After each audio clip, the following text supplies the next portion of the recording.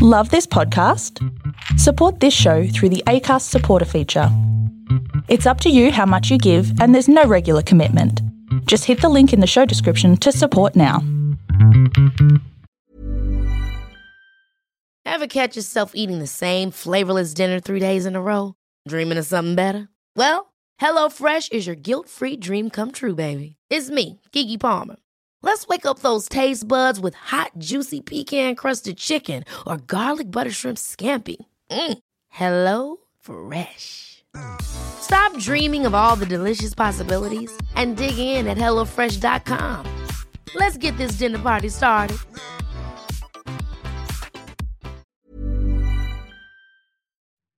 There is a story for everyone here because every story matters.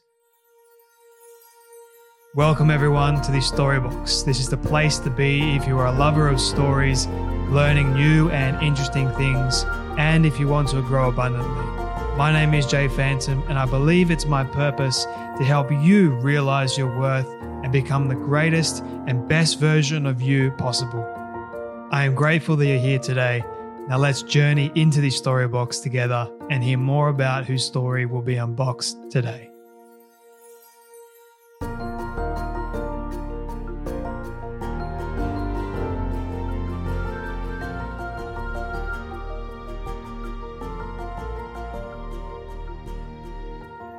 Today, my friends, I have the pleasure of introducing you to pretty much the father of functional medicine, Dr. Jeffrey Bland.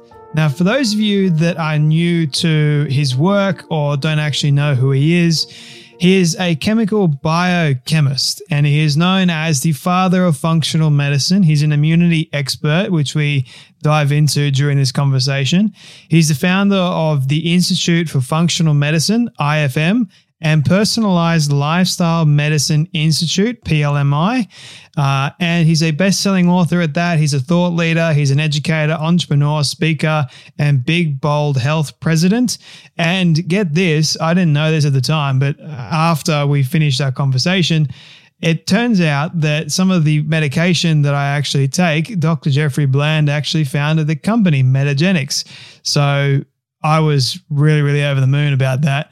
And this is a conversation I think you guys are really going to enjoy because it all deals with immunity, how we can build up our immune system, and how knowing about nowadays, post-COVID, how does COVID really affect our immune system? What does that have to do with what we eat as well, and so much more? Polyphenols, how plants influence our overall health. And there is a lot of goodness in this conversation that I know that you guys are really going to enjoy. And hopefully you get a lot from it like I did. I thought speaking with Dr. Bland was just a lot of fun. So if you do get something from it, please do share it around to your friends and your family, let everyone know about this one especially. Don't forget that you can get a copy of my book right now, The Path of an Eagle, pretty much wherever books are sold. I will link where you can get it in the show notes below to make it easier for you as well. You can also check out the full video now on YouTube. Links will be in the show notes below too. All right, my friends, you know what time it is. It is time to journey with me in this Storybox as we listen to the incredible wisdom, the advice, and the stories from the father of functional medicine, Dr. Jeffrey Bland. Jay, I can't tell you how much I appreciate both what you're doing and the chance to have this conversation with you. The pleasure is all mine, my friend. You just said a moment ago that you believe that life is one great big story. And I said not long after that, we are both kindred spirits in that respect. I couldn't agree with you more. So today I cannot wait to unbox all the wisdom, the advice, and your own story that you carry with you.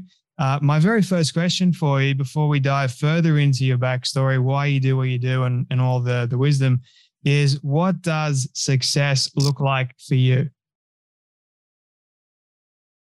Oh boy, that's a good, really good question. Obviously, giving it into a soundbite requires compressing 76 years of living in my life. I think for me, I would say still being healthy enough to actually watch this grow up around me, and many of the things that I have found important, such as a relationship with my wife, with my children, with now my grandchildren, with the world at large, principles that I've been talking about in the health sciences for 40 plus years, are all maturing and giving me a sense that there is a purpose to all of this. It fits together and it makes my life very fulfilled.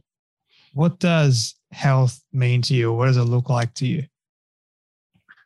It means being able to get up every morning and still have the capability of exploring the world and having the options to create new opportunities that you would have never thought that were going to be possible in your life. And that range of motion, that resilience, that freedom to operate, that sense that there's still a lot of opportunity for you to learn new things about yourself and make contributions to the world.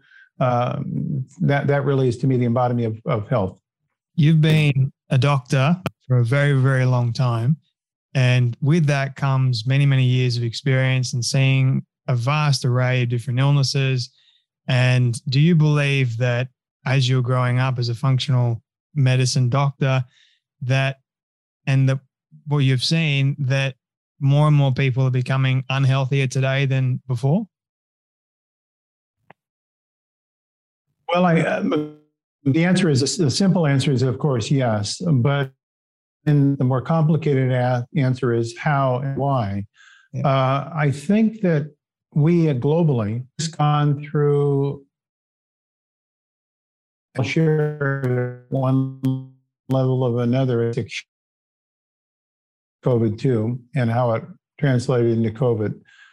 COVID was more than just a viral disease. It was a psychosocial, political, economic, cultural, biological, and I guess financial energy that went into our system, for which not a single person went through it without having impact.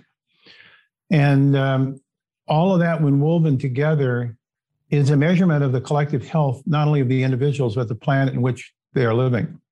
Yeah. And so I think that we are coming out of, and still not out of, and probably will never be completely out of, the trauma that was experienced, because it brought up not only the immediacy of the frailty of life and of the ways that we can leave this planet sometimes with no celebration and under distress, but it also brought up the fact that I don't believe we were as healthy as we thought we were as a global population. And if you look at the demographics of the illness SARS-CoV-2 going into COVID and its ultimate forms that it took, going in some cases to the termination of life, you'll find that there were differences in how serious the infection was in terms of outcome. In the United States, if you look at the data on a population-adjusted basis, we were one of the worst countries in the world relative to the severity of the condition as it traveled through our country. And you might say, well, it's because it affected a lot of older people. Well, it did affect a lot of older people, but we're not the oldest country in the world on mean average age. And a lot of the people that were affected were not old. And in fact, if you look at the actual adjusted age stratification of deaths to COVID or hospitalization requiring intubation, it's very serious COVID, we as a country were ranking right up there as number one. Yeah. Far worse even than probably, of course, we probably don't have all the data from China, but it appears to be even worse than China. So if we were to ask the question why, then that leads to a very complicated discussion, because it has so many factors that bear on how a single organism, in this case, a viral, maybe not even organism, I don't know if you want to call virus an organism, but let's just say a vector, how it could ultimately then present itself into different people in such dramatically different ways, and to stick around now as long-haul post-COVID syndrome in millions of people in the United States and tens of millions globally, who are still having the residual effect, even though they're not infected with the disease of COVID-19 itself. They still have the memory of that disease as it scarred their immune system. Yeah. So when you put all those things together and you say, okay, what did we learn and how do we go from here? It is the challenge of not just my older generation, it's the challenge, I think, of the younger generation to ask how we're going to create a world that doesn't lead to this level of catastrophe again.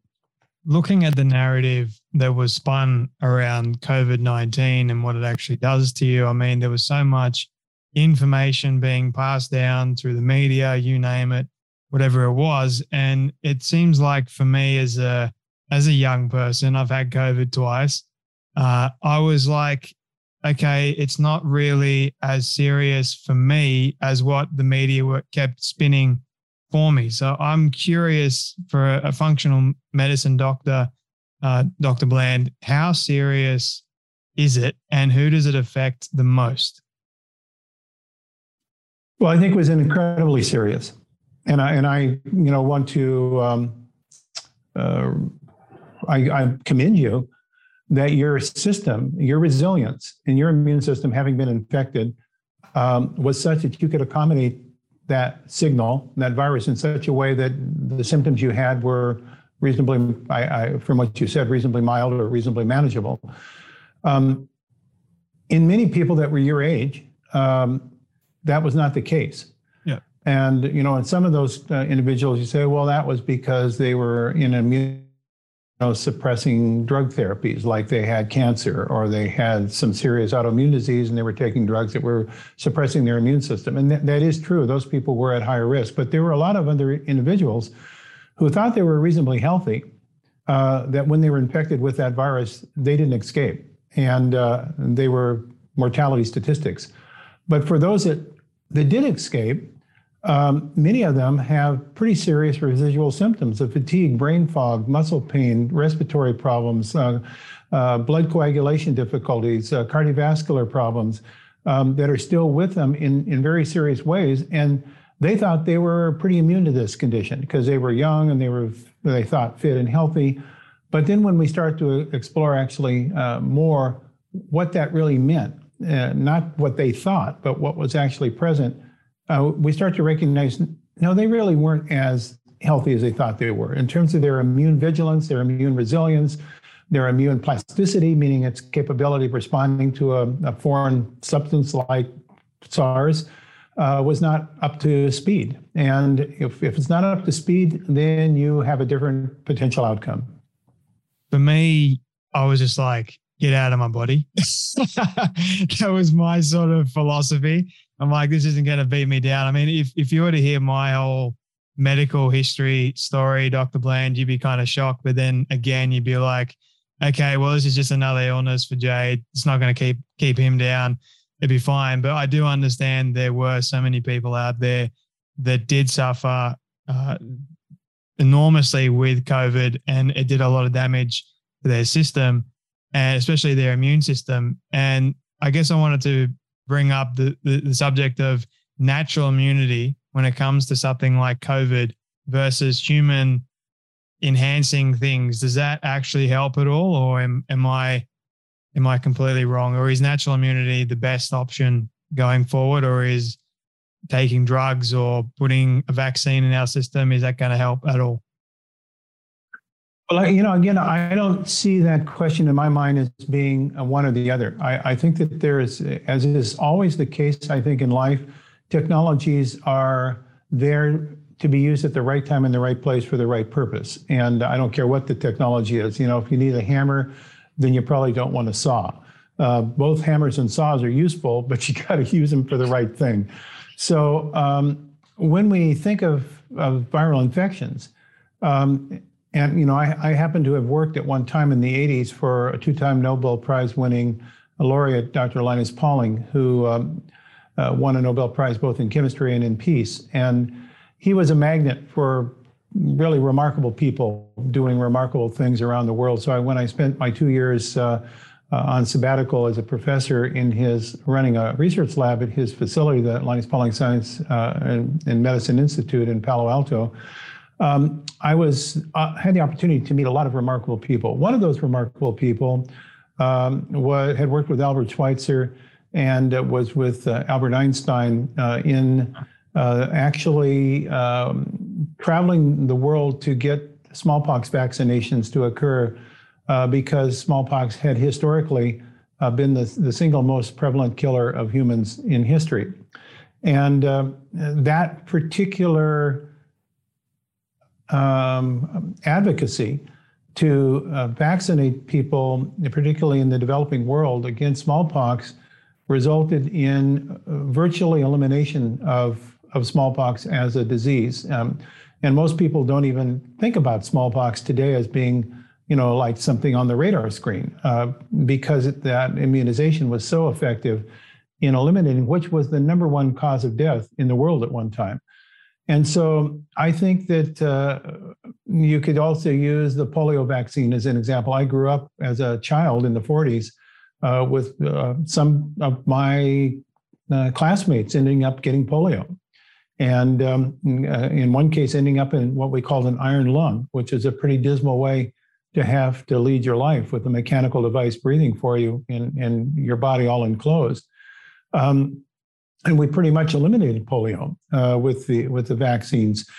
And so I think that the right technology applied at the right time can have a tremendous positive benefit. But with that said, natural immunity, as you've described it, is our best 24/7, 365 defense against all sorts of things, not just infection, but injuries, against exposure to foreign chemicals, exposure to allergic substances, exposure to toxic thoughts, because post-traumatic stress is tied how we respond to it by our immune system's resilience. So I think that your construct that your point that you're making, that natural immunity is where we should start, is, to me,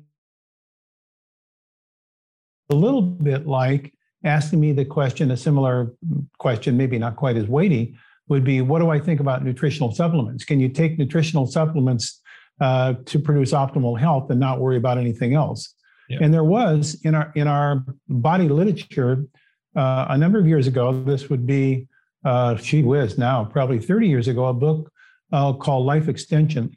And it was written by Dirk Pearson and Sandy Shaw, who became quite popular on the world's theater as celebrities, in which their concept was, and they were fairly young at the time, that as long as you took the right amounts of nutritional supplements, you could do anything you wanted. You could eat all the kind of foods, live the kind of lifestyle, drink as much alcohol, smoke. You didn't really have to worry about any of that as long as you took this wide array of nutritional supplements. The magic pills. And that's real. Yeah, and they actually, in their book, were some photographs in their home of these really almost like containers of nutritional supplements were sitting around that they would take handfuls of. And that actually fueled early on, and so this again was about 30 years ago, that fueled a lot of the nutrition supplement growth in the industry. But then it was found over time that was a false assertion. Sandy Shaw and Dirk Pearson were not that healthy as they started going older, and that the data really didn't support you could do anything you want and just take nutritional supplements as your defense insurance policy. And so people started coming back, as they do now, to saying it all starts with eating right food, the food that was grown in the right soil, that had the right ecosystem. Then from food, you might want to build down your personalized nutritional program by selected supplementation, but you don't start with supplements and then eat junk. And I think that is the right kind of balance for how we use different things in different ways for the promotion of optimal health.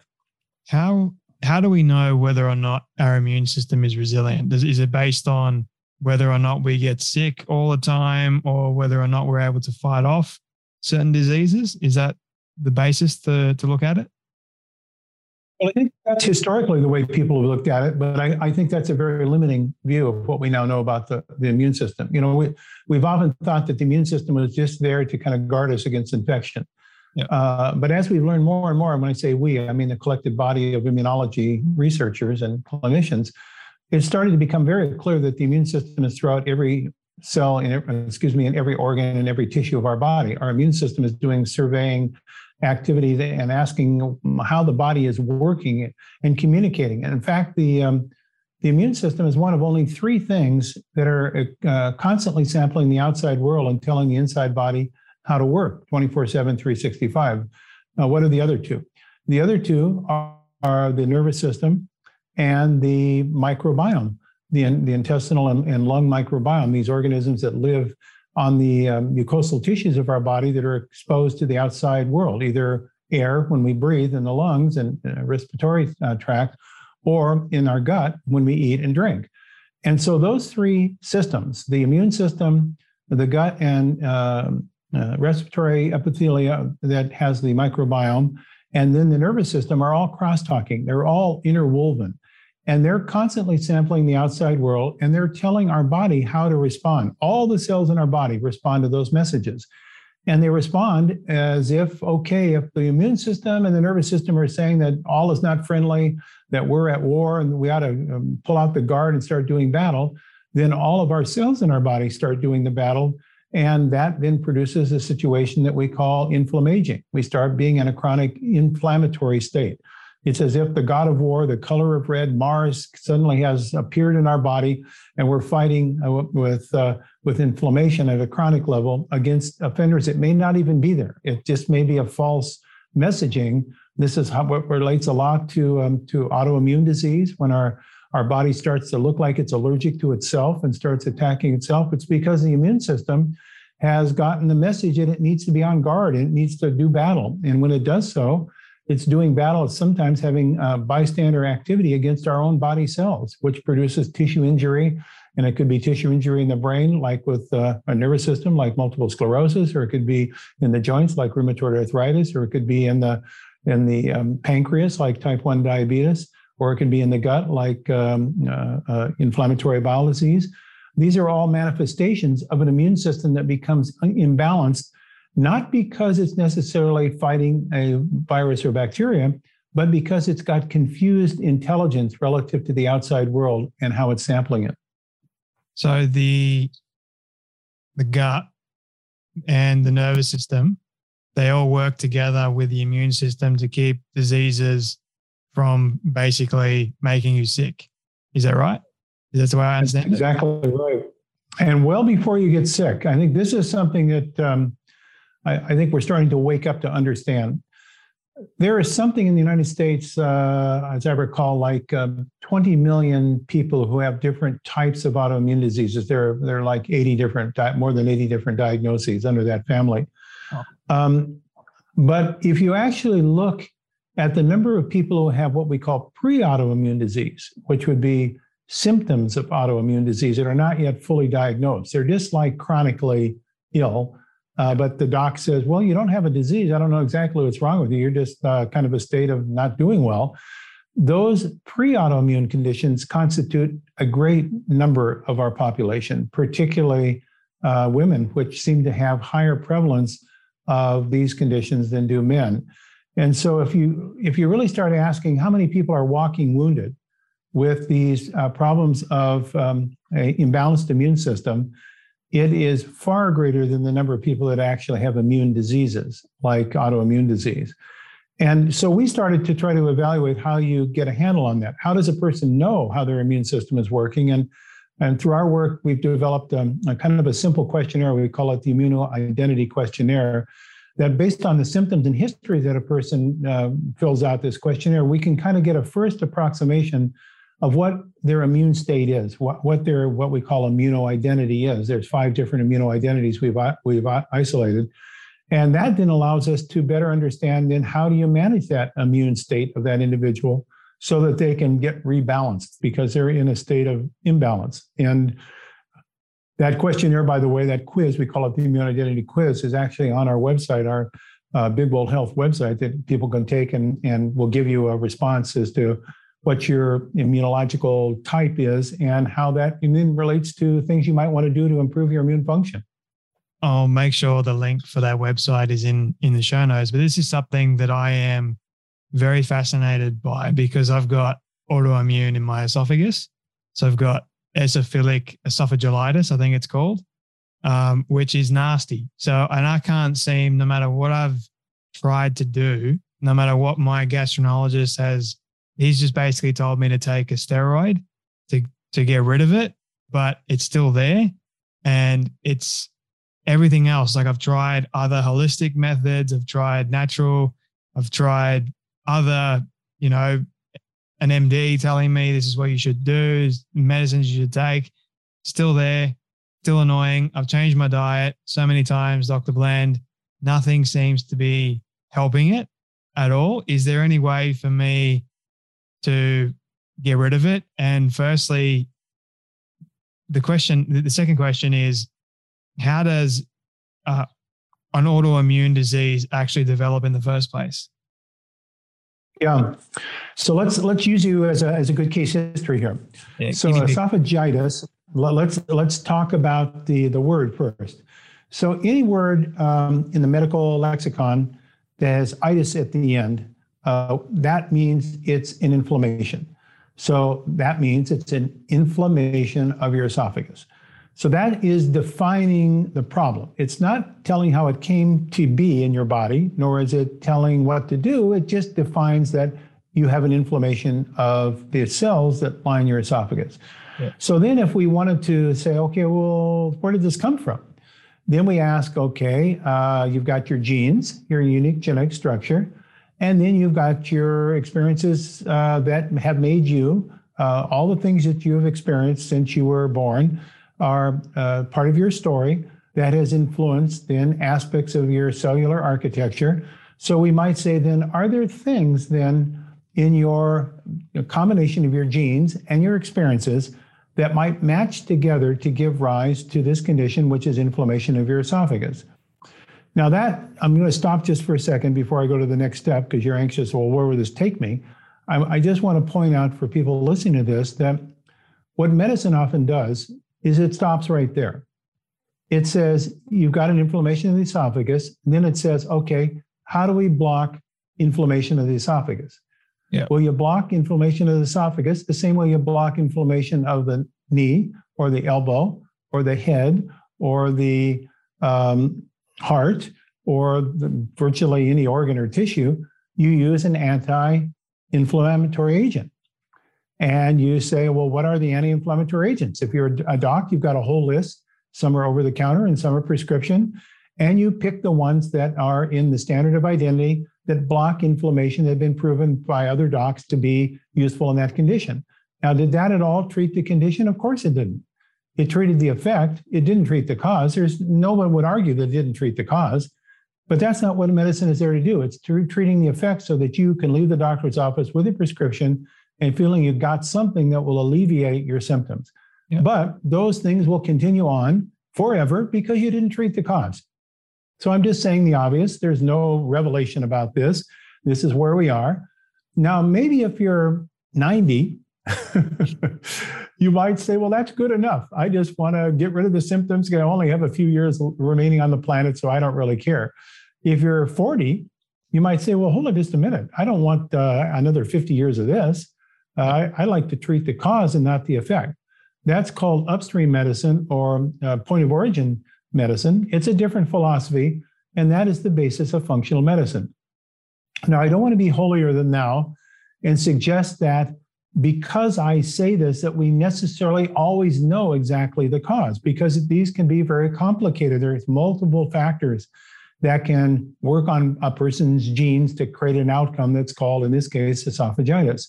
But what we do know by asking that question is what causes it. It sets us up into a whole different set of questions that we want to ask and a different way of evaluating you rather than just saying, well, we have a treatment that'll get rid of the symptoms called an anti-inflammatory, which is steroids.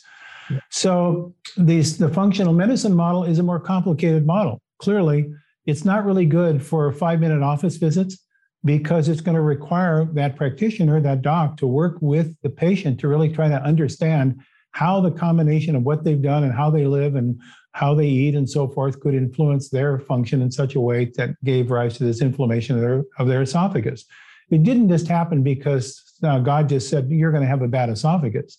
It happened because there are variables that are causing it that, if you understand them and can identify them, are most often executable, and you can change them. And that's how you treat the cause and not the effect. Now, let's go to you personally and esophagitis. Where would I go? I would go into the literature that talks about esophageal tissues.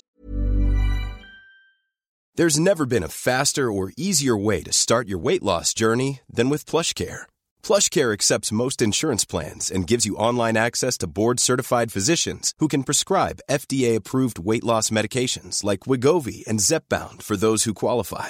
Take charge of your health and speak with a board-certified physician about a weight loss plan that's right for you. Get started today at plushcare.com/weight loss. That's plushcare.com/weight loss. plushcare.com/weight loss. Burrow's furniture is built for the way you live. From ensuring easy assembly and disassembly to honoring highly requested new colors for their award-winning seating, they always have their customers in mind. Their modular seating is made out of durable materials to last and grow with you. And with Burrow, you always get fast, free shipping. Get up to 60% off during Burrow's Memorial Day sale at burrow.com/ACAST. That's burrow.com/ACAST. burrow.com/ACAST.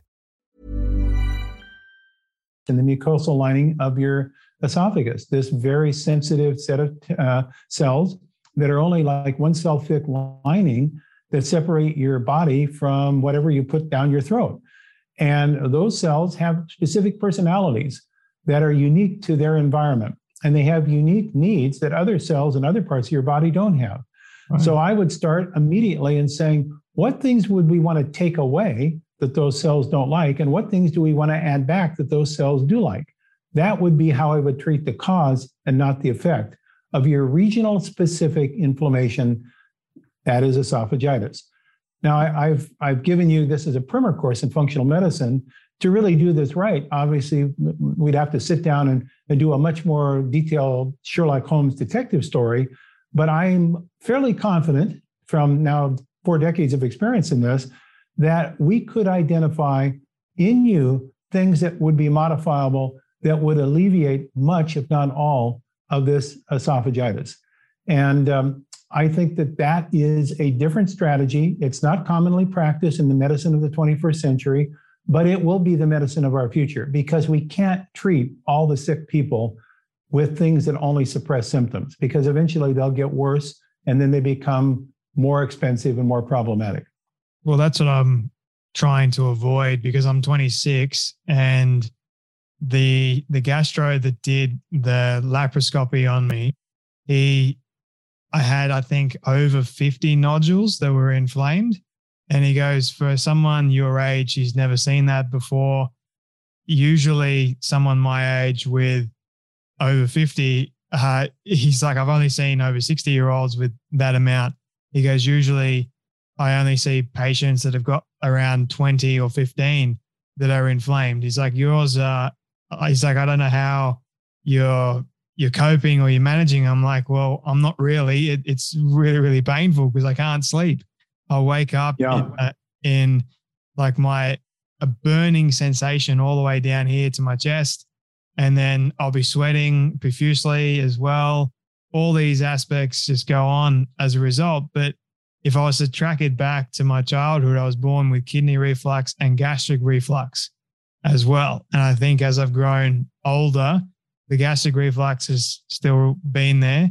The kidney reflux has sort of dissipated a little bit, but I think it might have caused a little bit of scarring. I don't know. I'm not a doctor, but maybe I do need a better doctor, Dr. Bland, to get to the bottom of how we can properly fix it in the near future. So, yeah. Yeah. I want to be very cautious here that I'm not criticizing your doctor, because I think your doctor is using standard of care and they're doing exactly what they're trained to do, which is to treat the problem. But the model that I'm describing, it doesn't mean give up what you're doing. It means adding on to what you're doing to try to explore, as a detective would do, the variables that are known to enhance the probability of esophageal mucosal inflammation. Yeah. And I think you identified absolutely one of the places I would have started with. I would have been asking you about gastric reflux, because that bile that comes by reflux is very caustic. It has to digest nails, and so it's very caustic to the sensitive mucosal lining of your esophagus. So that could certainly cause what you call scarring. But there is no cell type that is irreversibly injured. Our body can replace itself. That's the most powerful thing. We used to think that, like, for instance, brain cells, once you lost them, they could never return.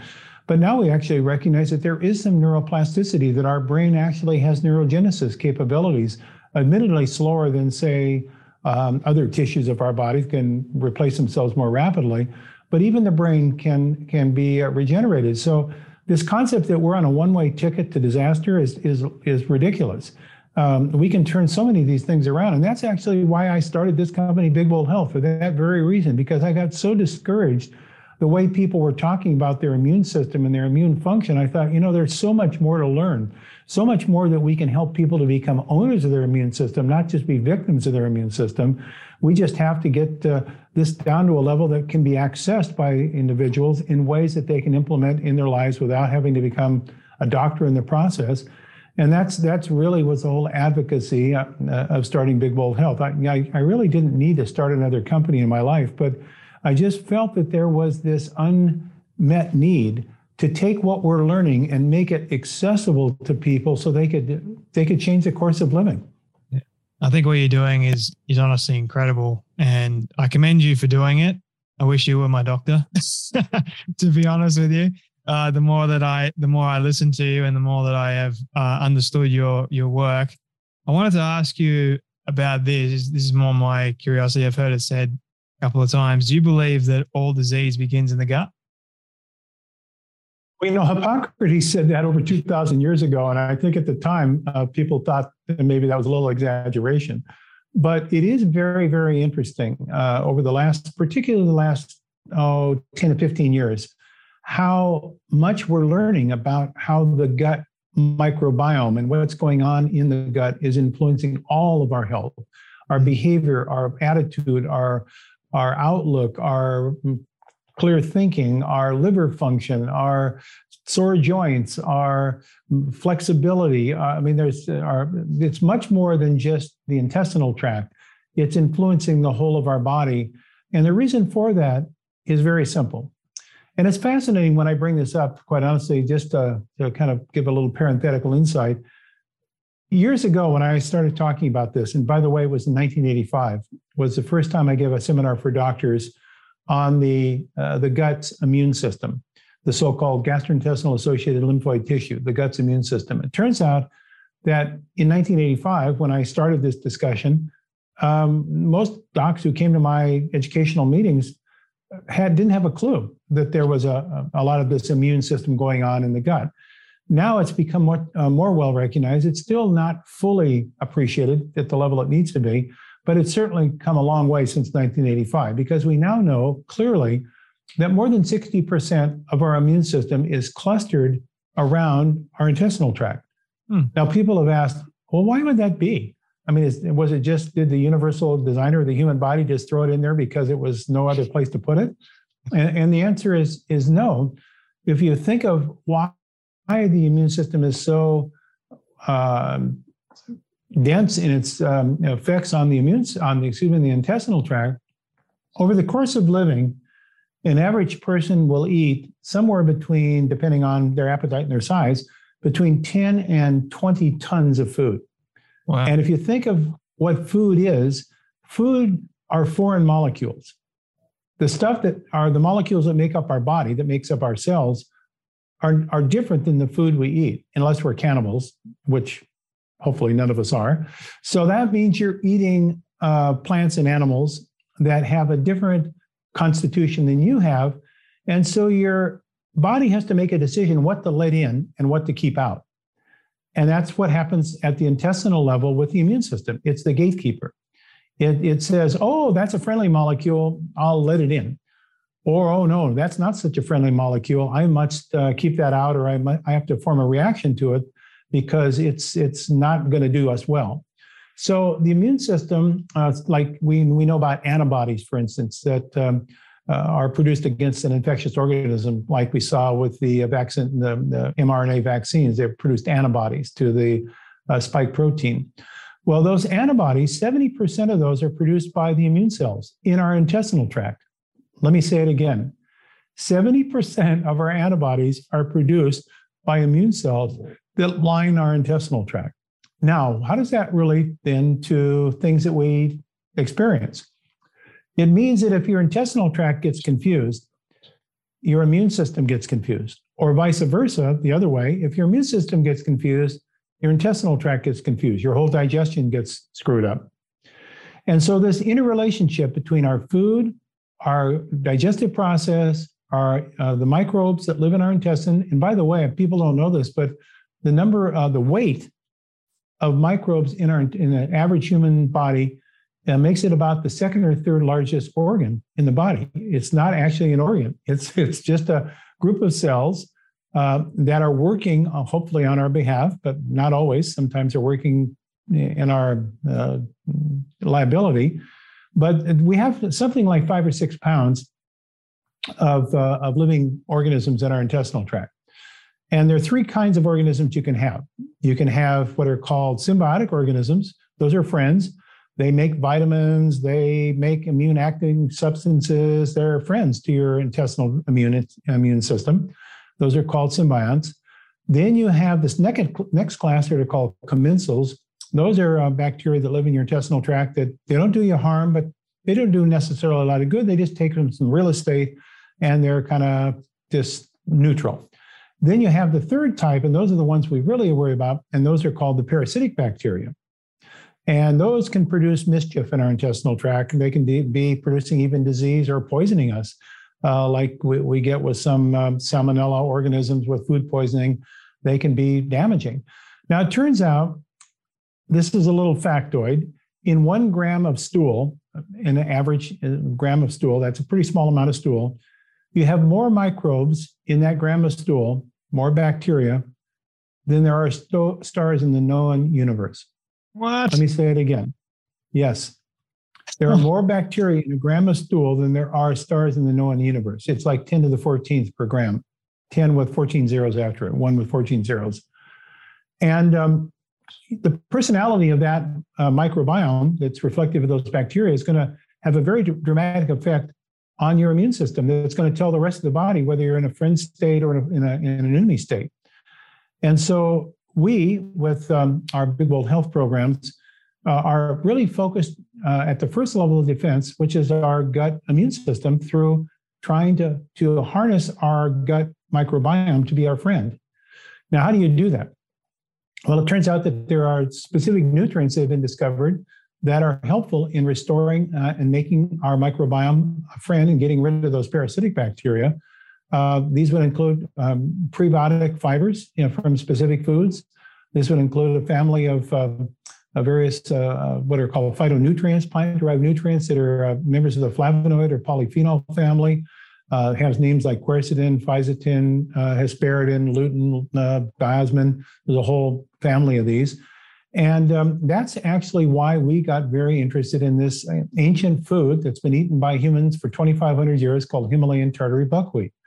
Himalayan Tartary buckwheat, which is this ancient food, obviously coming from the Tartan region of China, which is on the foothills of the Himalayan mountains, was eaten by people for over 2,500 years in the Asian culture. It turns out that it has very, very high levels of these immune active phytochemicals that I mentioned, phytonutrients, and very high levels of these prebiotics. And it may explain in part why people that have lived historically in these regions of the world who have not much modern medicine and live pretty simple lives are members of what has been called the blue zones. I don't know if people are familiar with that term, the blue zones. This was coined by a gentleman by the name of Dan Buettner, who wrote a best-selling book called The Blue Zones from the studies he'd been done.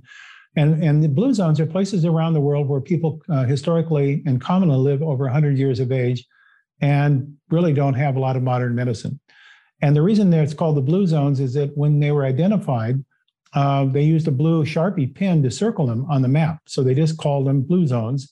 And they include the Himalayas, they include places in Costa Rica, they include Vilcabamba, they include Ecuadorian highlands, they include an interesting one is a place which doesn't fit into these other kind of locations that I just mentioned. It's Loma Linda, California. Yeah. Now, what's unique to Loma Linda, California? That's right. It's Seventh-day Adventist. It's right in LA County. And the people that live there have much longer life expectancies than their neighbors that don't live in Loma Linda. They eat this, they drink the same water, they go on the same freeways, but they have entirely different health outcomes because they're vegetarians. And so when we start thinking about the blue zones and then contextualizing what these diets do, they improve the gut microbiome, which improves immunity, improves resilience, which led us then into this Himalayan tartary buckwheat story. And now we're the only people in the United States that have grown now organically certified Himalayan tartary buckwheat. And it's amazing when people start using this as to how it has a positive impact on their immunity and on their function and their sleep and their even things like depression are better managed because their gut microbiome is more friendly.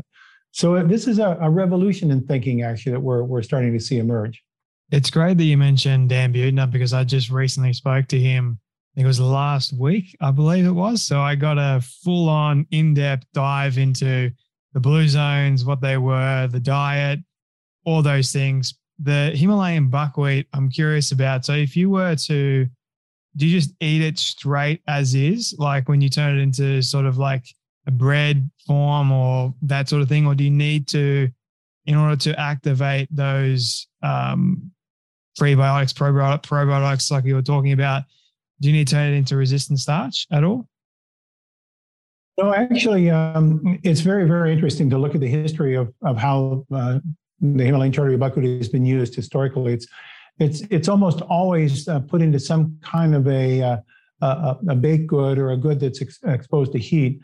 But what we have found is that if you liberate those phytochemicals by sprouting, they become very, very bioavailable, but bioactive. So we've actually produced concentrates of the Himalayan tartary buckwheat that you can actually put the concentrates into different forms, like in shake mix or into a powder delivery form.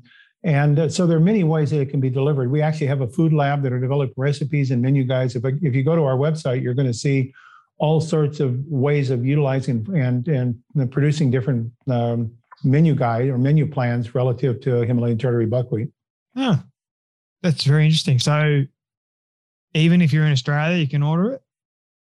Yeah, absolutely. Yeah, we've got quite an interesting international group of people back on this ancient food now. It's very fascinating.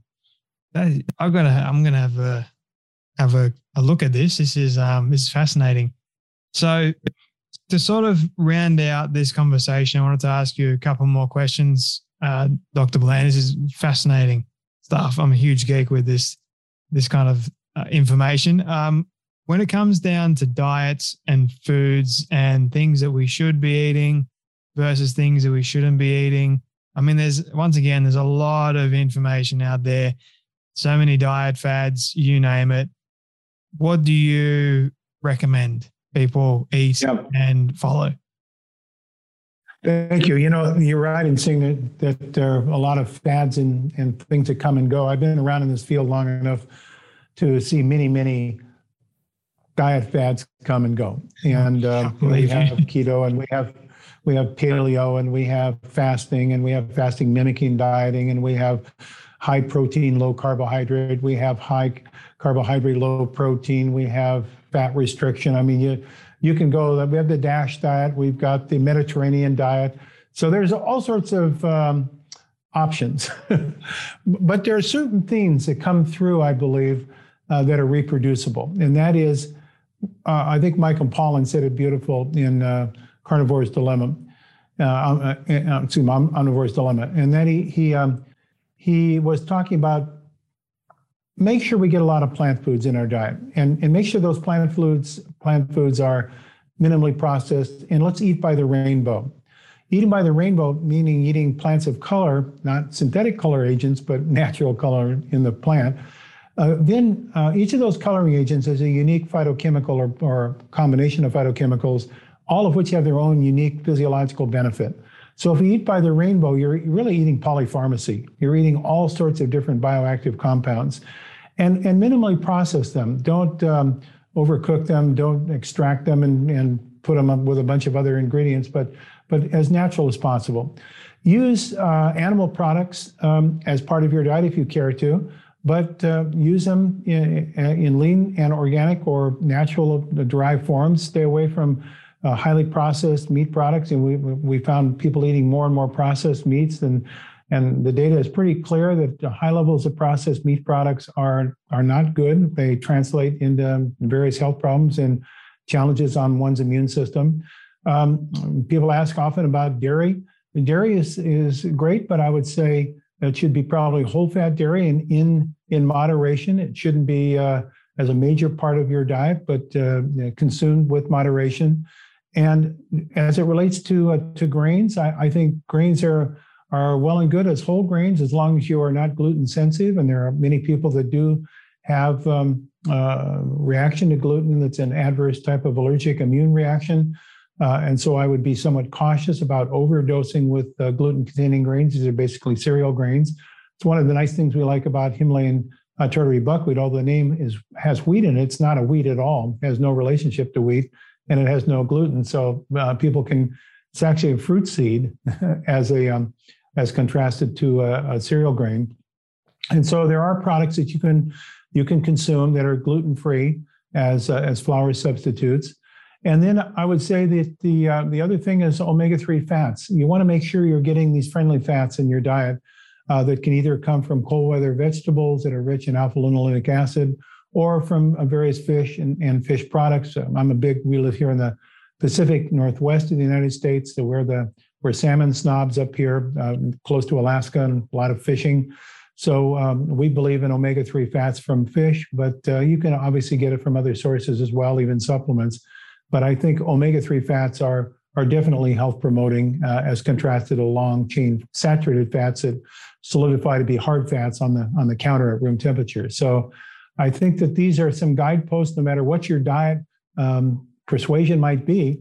These principles I've just described, I think, are proven to work. And if you look at the Mediterranean diet studies that have been done with virgin olive oil, free-range chicken, fish, fresh fruits and vegetables, moderate whole grains, the data is quite clear that people that are on those types of diets do better metabolically. They live longer, they live healthier, they have better immune systems, and it's a good guidepost to go from.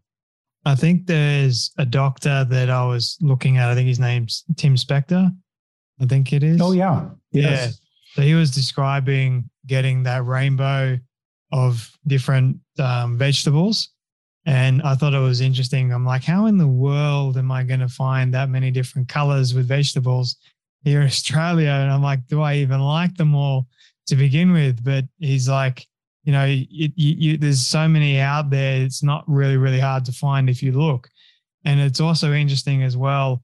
I was gluten-free for a while, and then I started eating like sourdough. So I went to the shop and I would buy the packaged sourdough, and then I'd still get inflammation from that. So then I found a place up here where I live where the guy actually uses unrefined grains, the proper stuff. And the sourdough is like the best I've ever had, believe it or not. And it doesn't cause any inflammation one bit. Yeah. I feel so much better when I eat it, and it tastes great at the same time. So I'm happy about that. Yeah. But, and I think you said something very important there. Eating well doesn't mean eating poorly or eating without good taste.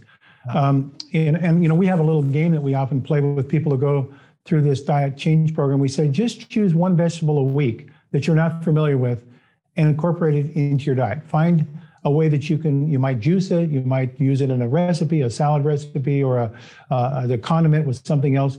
Just introduce one a week. And what you'll find is you'll broaden your base of your eating habits. You'll get into other ethnic cuisines. You'll have a lot more fun. You'll have a lot more variety, and you'll have a lot better health. What's your favorite food? Well, it depends upon the day. Like it could be sushi and Japanese food one day. It could be Latin American food, beans and rice another day. It could be salmon and a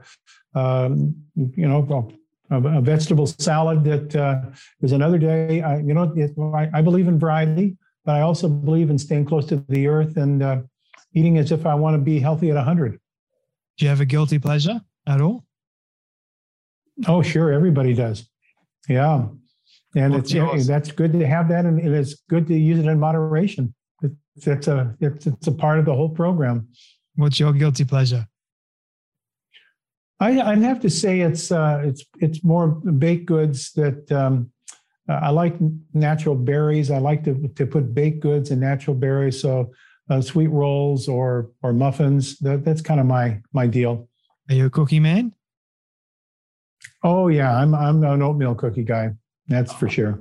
Yeah, I'm with you on that one. You should say I get these things called, they're not good for you at all, Dr. Bland, so don't judge me at all for this. It's my guilty pleasure. But I get like these thick cookies. They're insane. Inspired from New York. And then they're wild. Like they're sounds very interesting. They are very, very interesting cookies, believe it or not. I only get them very sparingly, believe it or not, because they send me over the edge. That I would use. Sounds like a celebration. Yeah, they're big time. We all need to celebrate life. Just so that celebrations don't become commonplace. Then they lose their celebration. And otherwise, it'd just be boring. I mean, I want to enjoy life as much as possible, obviously being mindful of health, and health is wealth, they say. If you don't have your health, you got nothing. So being mindful of that fact, but also enjoying and letting loose a little bit. So like I said, sparingly. But anyway, Right. 2 quick final questions for you, Dr. Bland. What do you love the most about yourself and your story? Well, I think people who have known me for years say that I am the proverbial storyteller. So I must love being a storyteller. And, I'm an extrovert, you can probably tell. And I'm time urgent. I'm a guy that's always doing more than I probably should be. Drives my wife crazy at times. But after decades of marriage, I think she's kind of gotten used to it. But I think what I really like about myself is the ability I've traveled over 6 million miles in my life, all around the world, many times. And the opportunities to have these experiences with other people, to learn from them, to see how magnificent the human species is with all the things and skills that people have and the things they do, and then to be able to tell those stories later to others. It's just, it adds magic to my life. Yeah. Can only imagine the amount of stories that you've got hidden away. And unfortunately, we didn't have time to get to all of them. I'm sure one day we'll just unbox little bit by little bit for everyone. I'd love to have you back, Dr. Bland, and just unbox more of those stories that you've got. But my final question for you, this is my all-time favorite question. I love asking all my guests at the very end. It is a hypothetical one, but I want you to imagine with me for a moment that you've been able to reach the age of 100. I have no doubt that you will get there. Just imagine that your family and your friends have decided to put together a film for you of everything you've ever said and everything you've ever done. Don't ask me how in the world they got it all. We'll call it magic for the sake of argument. But they've been able to get it and show it to you on your 100th birthday. What do you want that film to say and to show about your life? Yeah, I've actually did an exercise in a course I went to many years ago, which asked a similar kind of question. It made it very simple. They asked us, this was when I was in my 40s, I think, and they said, I want you each to write down what you'd like to have on your tombstone. And I want you to put it in an envelope, seal it up, and come back and look at it years later. And I remember very vividly what I wrote down, and I think it's exactly the answer to your question for me today. And that is, if I compile everything that I've done, what I would like it to be acknowledged is that Jeff Bland's life, he was a teacher. Because I think to be a teacher, you have to be a good student. And to be a teacher, you have to be a good listener. And to be a good teacher, you have to be willing to learn things that you didn't know about and maybe even rejected at firsthand because it didn't seem that you should spend the time learning it. And to be a good teacher, you have to have an open heart, an open spirit, and an open mind. And you have to be willing then to communicate that to others. And I think that would be, for me, on the 100th birthday, would be my takeaway from looking at my 6 million miles of travel and what it's meant. I think that's a good place to leave it, good send-off message for people. But Dr. Bland, thank you so much for your time today, sir, your wisdom, your advice and your stories, and for joining me today on the Storybox podcast. Thank you, Jay. The best to you, and keep pursuing that. I think you'll find the solution to that esophagitis.